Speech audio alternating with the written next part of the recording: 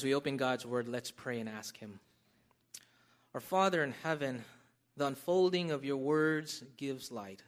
It imparts understanding to the simple. We open our mouths and pant because we long for your commandments.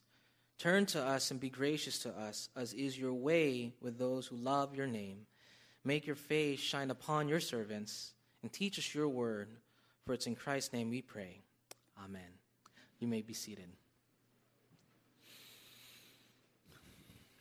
Our scripture reading for this morning is found in Hosea chapter 3, verses 1 to 5. And you can find that between the book of Daniel and the book of Joel.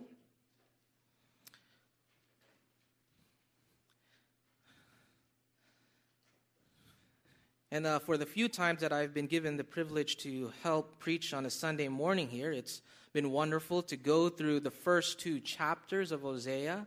And so if you'd like, if you haven't heard the first two, you could find the recording online. And so as we continue to chapter 3, we see once again that amazing section of God's mercy and grace and his unfailing love. And so as we turn now to Hosea chapter 3, verses 1 to 5, let's read it. People of God, hear now God's holy word. And the Lord said to me, go again, love a woman who is loved by another man, and is an adulteress, even as the Lord loves the children of Israel. Though they turn to other gods and love cakes of raisins, so I bought her for 15 shekels of silver, and a homer, and a lethek of barley. And I said to her, you must dwell as mine for many days. You shall not play the whore or belong to another man. So will I also be to you. For the children of Israel shall dwell many days without king or prince, without sacrifice or pillar, without ephod or household gods. Afterward the children of Israel shall return and seek the Lord their God and David their king. And they shall come in fear to the Lord and to his goodness in the latter days. Thus far, the reading of God's word, may he bless it to us. Hosea chapter 3 is argued to be one of the greatest chapters in the Bible. Because in just 5 verses, Bible readers recognize that this small section is just packed with the richness and clarity of the gospel, along with the future hope for God's people. And so you see, the Lord doesn't wait until the end of Hosea's book to pronounce his mercy and grace to unfaithful Israel. Because as you read the prophecies of Hosea, it may seem like a book full of curses and judgment from chapters 1 to 14, with very little hope for a nation that's headed for doom. And that's maybe the challenge of reading Hosea in the way that it's presented. Yet the Lord still reveals that glimmer of hope to a people that appear hopeless. Because it's already in chapter 1 that we see a glimmer of hope brought forward in the midst of imminent exile. If you remember in chapter 1, right after the Lord commands the prophet Hosea to marry a prostitute and then have children with the names of judgment, the Lord suddenly reverses the curse before chapter 1 ends. And because even though Israel has broken really the national covenant in the land, followed by the pronouncements of curses, the Lord never forgets his covenant with Abraham. The Lord never forgets that eternal promise which extends far beyond national Israel, that the children of Israel will be like the sand of the sea, and that God's people from every nation, tongue, and tribe will be gathered under one head. And that's why the children's names are reversed at the end of chapter 1, from no mercy, not my people, to now, you are my people, you have received mercy. Because it is the Lord who will create a new people for himself, not on the basis of the people's covenant keeping, but on the basis of his covenant keeping. And then in chapter 2, we saw that same cyclical pattern of judgment and salvation where the Lord charges Israel for her unfaithfulness. And he sends curses in verses 1 to 13 on the basis of the national covenant again and calls her unfaithful mother. But then in the latter half of chapter 2, we see a change in the Lord's tone, don't we? We see that change when grace is introduced once again from verses 14 to 23, where the Lord speaks tenderly and he speaks kindly with sweetness to the bride. When the bridegroom speaks to his bride, he promises that I will betroth you to me in faithfulness, and you shall know the Lord. And so it's these great reversals from judgment to grace in chapters 1 to 2 that we see at work because of that really overarching covenant of grace that the Lord will never break. And so now as we arrive in chapter 3, we see the Lord reveal his grace again, but this time he adds another dimension of grace. And it's the grace that comes with a great cost. It's the grace that requires great sacrifice on the Lord's end. Because in chapters 1 to 2, the Lord was simply promising that this is what my renewed bride looks like. But it's here in chapter 3 we see a much clearer picture of redemption where the Lord shows us this is how I redeem my bride and this is how I purify her and restore her. And so, beloved, the central message of Hosea chapter 3 can be summarized in this way, that since Christ redeems his people at such a great cost, our redeemed lives are to bear the fruit of that loving and faithful commitment to our God. Let me repeat that. Since Christ redeems his people at such a great cost, our redeemed lives are to bear the fruit of that loving and faithful commitment to our God. And that's the love of Christ, isn't it? He is the one who accomplishes the redemption for God's people, to redeem us, to restore us, and to renew us that we may reflect that same love and commitment to our covenant-keeping Lord. And so how do we see the Lord reveal that in our passage? Well, we see that he promises his redeeming love in 3 ways. First, the price paid, the purification needed, and then finally, the promise of restoration. The price paid, the purification needed, and then finally, the promise of restoration. And first, we see the price paid. And we see how this truth unfolds in verse 1, in which the Lord commands the prophet Hosea, "Go again, love a woman who is loved by another man and is an adulteress." Now, the prophet Hosea was already introduced to us in chapter 1, and he was already commanded by the Lord to do very hard things, very difficult things. And first, he is to prophesy to unfaithful Israel. And then second, he is to marry Gomer, a wife of whoredom, and have children of whoredom. And it's Hosea's broken marriage which becomes an analogy of the Lord's marriage with Israel, right? To expose unfaithful Israel and to expose Israel's whoredom in the land for their idol worship and forsaking the Lord. And we're not given the full story of Hosea's marriage life, but we can imagine that Gomer, as an adulteress, would have on many occasions slipped out of the house, right? She would leave her husband and children just to satisfy her lust. And she sleeps around with other men other than her husband. She pursues them. She tracks them down, for this is what occupies her mind and her heart. And she believes the lie that these are my true lovers. These are my lovers who provided for me, who cared for me. And so you can imagine all the heartache and pain that Hosea suffered for all those years.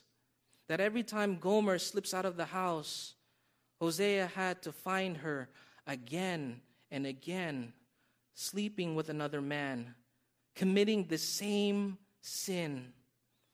And she becomes addicted and unstoppable at this point. And it seems just impossible that she could ever change. And so this was the picture of Israel's whoredom. But just when giving up seems like the only option at this point, the Lord commands Hosea to do something even more difficult than the first. We see in verse 1 of chapter 3, "Go again, love a woman who is loved by another man and is an adulteress, even as the Lord loves the children of Israel, though they turn to other gods and love cakes of raisins." And so even though this woman who is an adulteress is not named here, this woman is obviously Gomer. And Gomer is found to be with another man, but the Lord still commands Hosea to love her. Now, the irony here is that how is it possible to love someone who doesn't love you back? Like, how can you love someone who no longer has that emotional attachment? And so what kind of love are we talking about here? Well, if it was just up to Hosea to love Gomer, it wouldn't be enough, wouldn't it? Perhaps even impossible. Because the love that the Lord is commanding Hosea to do isn't the kind of love that Hosea could ever produce. It's not the kind of love that's merely emotional, but it's that kind of love that is patterned by the Lord himself. Because we read there in verse 1, Hosea is to love Gomer even as the Lord loves the children of Israel. And so you see, it's the love that's really patterned after the Lord's love. And so notice how the Lord's name in the ESV is in all caps, because it reflects how in the Hebrew it's that covenantal name of the Lord Yahweh. And so every time you see our covenant Lord as the subject who loves, it's the Lord who covenantally loves his people. It's the Lord who loves us not because we are worthy of his love, but because of his divine love and his unbreakable promise. And I like how one commentator comments saying that this love is a technical covenantal term for a relationship of loyalty in which Yahweh's love for his people is noble, unselfish, generous, and protective, while the love of Gomer and Israel for her gods and raisin cakes is selfish, indulgent, and pleasure-oriented.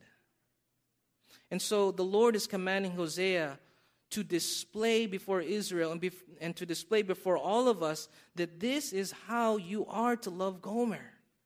Because it's a picture of my covenant love that will never fail. Yet this love would come at a great cost. Because Hosea can't simply take Gomer away from the man that she's with, but now in order to take her back, he would literally have to buy her back as if she's being sold in a slave market. And we see in verse 2 that Hosea says, "So I bought her." So I bought Gomer. And we wonder, how did she end up like this?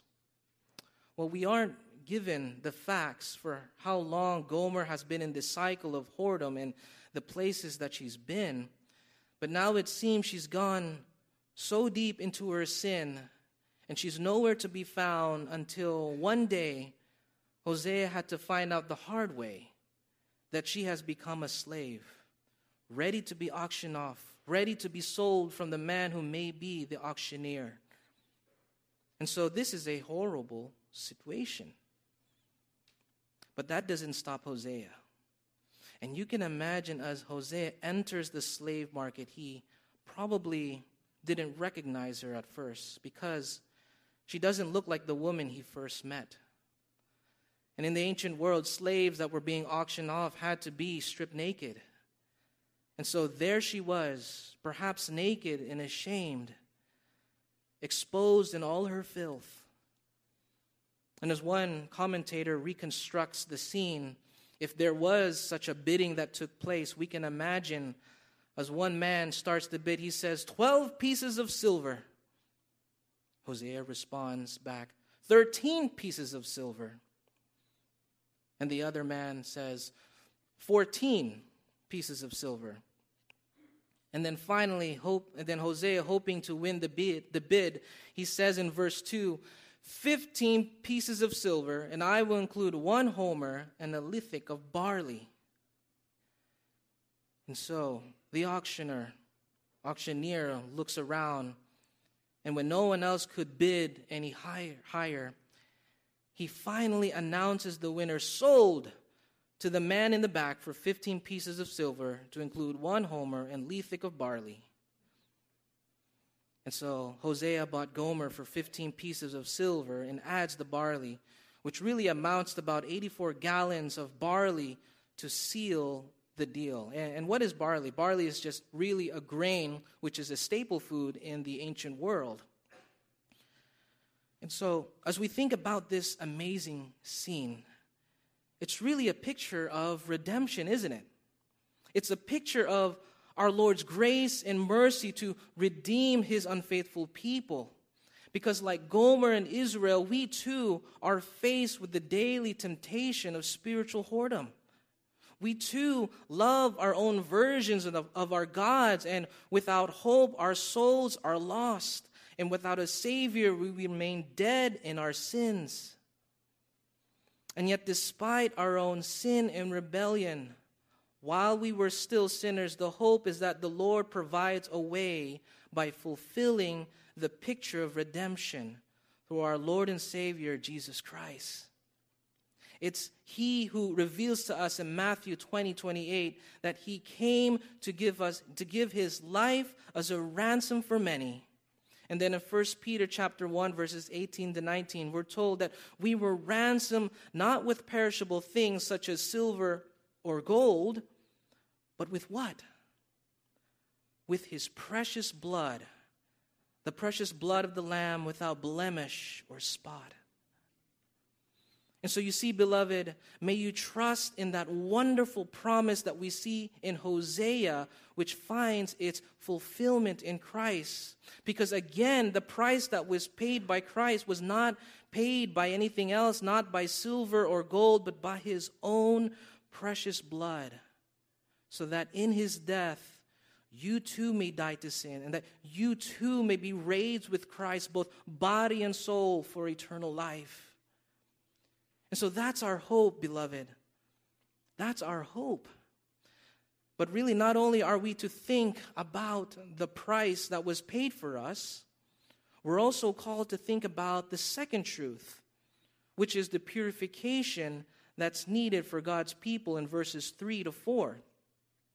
And it's in verses 3 to 4, we see a parallel again between what Hosea will do to Gomer and what the Lord will do to Israel. And we see that when Hosea bought Gomer and brings her home, the first words Hosea tells Gomer in verse 3, you must dwell as mine for many days. You shall not play the whore or belong to another man. So will I also be to you.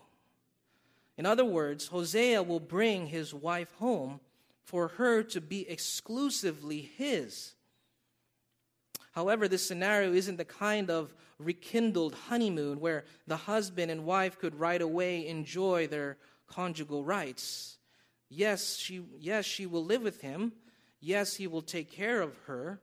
But there are conditions, right? She is not to sleep with anyone. She is not to belong to another man. In the same way, we see Hosea himself pledges, I too will not sleep with you for a period of time. Because not unless you've been purified for many days by the complete removal of your adulterous ways will you enjoy the full blessings of marriage that was lost. And so what's the significance of this scene? And why does Gomer go through this kind of purification period? Well, the significance is that it parallels really what the Lord will do to Israel in verse 4. Because the same way that Gomer is to dwell for many days under this condition, so too the children of Israel is to dwell for many days under the Lord's condition. In other words, it's really this waiting period in which Israel is to experience for many days without king or prince, without sacrifice, or pillar, without ephod, or household gods. And so this prophecy came to fruition when the Lord disciplines Israel, right? He disciplines her in purging everything that his people had used and abused to defile the land, where they committed whoredom in the land. And so for a time, they would have no rulers, no king, no prince, no temple, no household gods. And all of it must be removed for many days. And we begin to see this period of cleansing and removal, especially when Israel in the north, then in Judah, and then Judah in the south were eventually exiled from the land. And the things that they've used and abused, the idols that they've trusted in, the things that they depended on other than the one true God, were finally stripped away. And as one theologian comments, even though after 70 years in exile, when Israel physically returns to the promised land, and then they try to rebuild the temple, things would never return to its previous glory. Because even though Israel physically returned to the land, their hearts were still in spiritual exile. And so the purification is needed. It isn't merely the external removal of the things that they once trusted, but rather it must be a complete renewal of the heart. And so this period of waiting for many days in the Old Testament era builds the anticipation and expectation of God's people that finally the one who would come to dwell among us, to redeem his people from spiritual exile, is none other than our Lord Jesus Christ. He is the one who would once and for all pay the ultimate blood price. He is the one who would now purify the hearts of his people. But more importantly, he is the one who would bring in the restoration. And that's finally the truth that we see in our passage, isn't it? Which is the promise of restoration. Because once the waiting period in verse 4 is over, we see a new beginning in verse 5, in which the Lord promises that afterward the children of Israel shall return and seek the Lord their God and David their king, and they shall come in fear to the Lord and to his goodness in the latter days. And when is this period? When will the children of Israel return and seek the Lord? Well, we know it's that period that began at the first coming of Christ, isn't it? Right? Because who is David their king? If David died centuries ago, does that mean that David, the son of Jesse, will come back? No. Because the prophets look forward to a Davidic king, a much greater and better king who would forever reign in true justice and righteousness. And we know that it's none other than our Messiah, isn't it? The Davidic king found in our Lord Jesus Christ, who became the God-man who dwells among us. And so the hope about this prophecy is that we're reading this right now in the fulfillment of this prophecy. Because the latter days that we see here is the era that we're living in right now. And the latter days that we're living in is that time period between the first coming of Christ and the second coming of Christ. Because when the prophets like Hosea spoke about the latter days, they anticipated the new creation blessings that would accompany the Messiah's coming. And so even though we may feel like the new creation is still somewhere in the distant future, the truth is we are already experiencing that right now. We're already experiencing a taste of the new creation blessings that are entering into these last days. Because the truth is, with Christ's resurrection and ascension, it marked the era of the last days where he begins his new creation work, right? So that by his Spirit, you and I have been recreated by his resurrection power, so that now you can truly fear him, so that now you have the power to resist sin, so that now you have the mind to think with truth, and so that now you have the confidence to face the challenges in this present evil age. knowing that Jesus is our champion in the end, isn't it? And so, beloved, isn't that wonderful? Isn't that amazing to know that we're given his new creation power right now? And so, beloved, in closing, to know that we're living right now in the latter days really is to give us this great confidence, isn't it?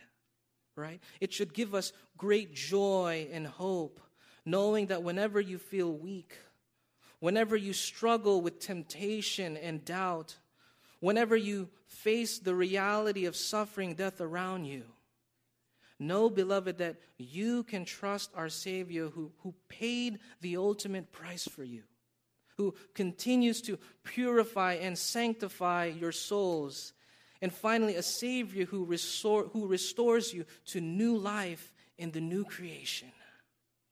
And so, beloved, may that be your hope, both in life and in death, in these last days. Amen. Let us pray. And I'm going to pray a prayer from John Calvin after his lecture upon Hosea chapter 3, which I think is beautiful. Heavenly Father, grant, Almighty God, that we with minds raised above the scene of this world may at the same time cherish the hope which you constantly set before us, so that we may feel fully persuaded that we are loved by you, however severely you may discipline us. May this consolation so support and sustain our souls that we may patiently endure whatever chastisement you may lay upon us. May we ever hold fast the reconciliation which you have promised to us in Christ your Son. Amen.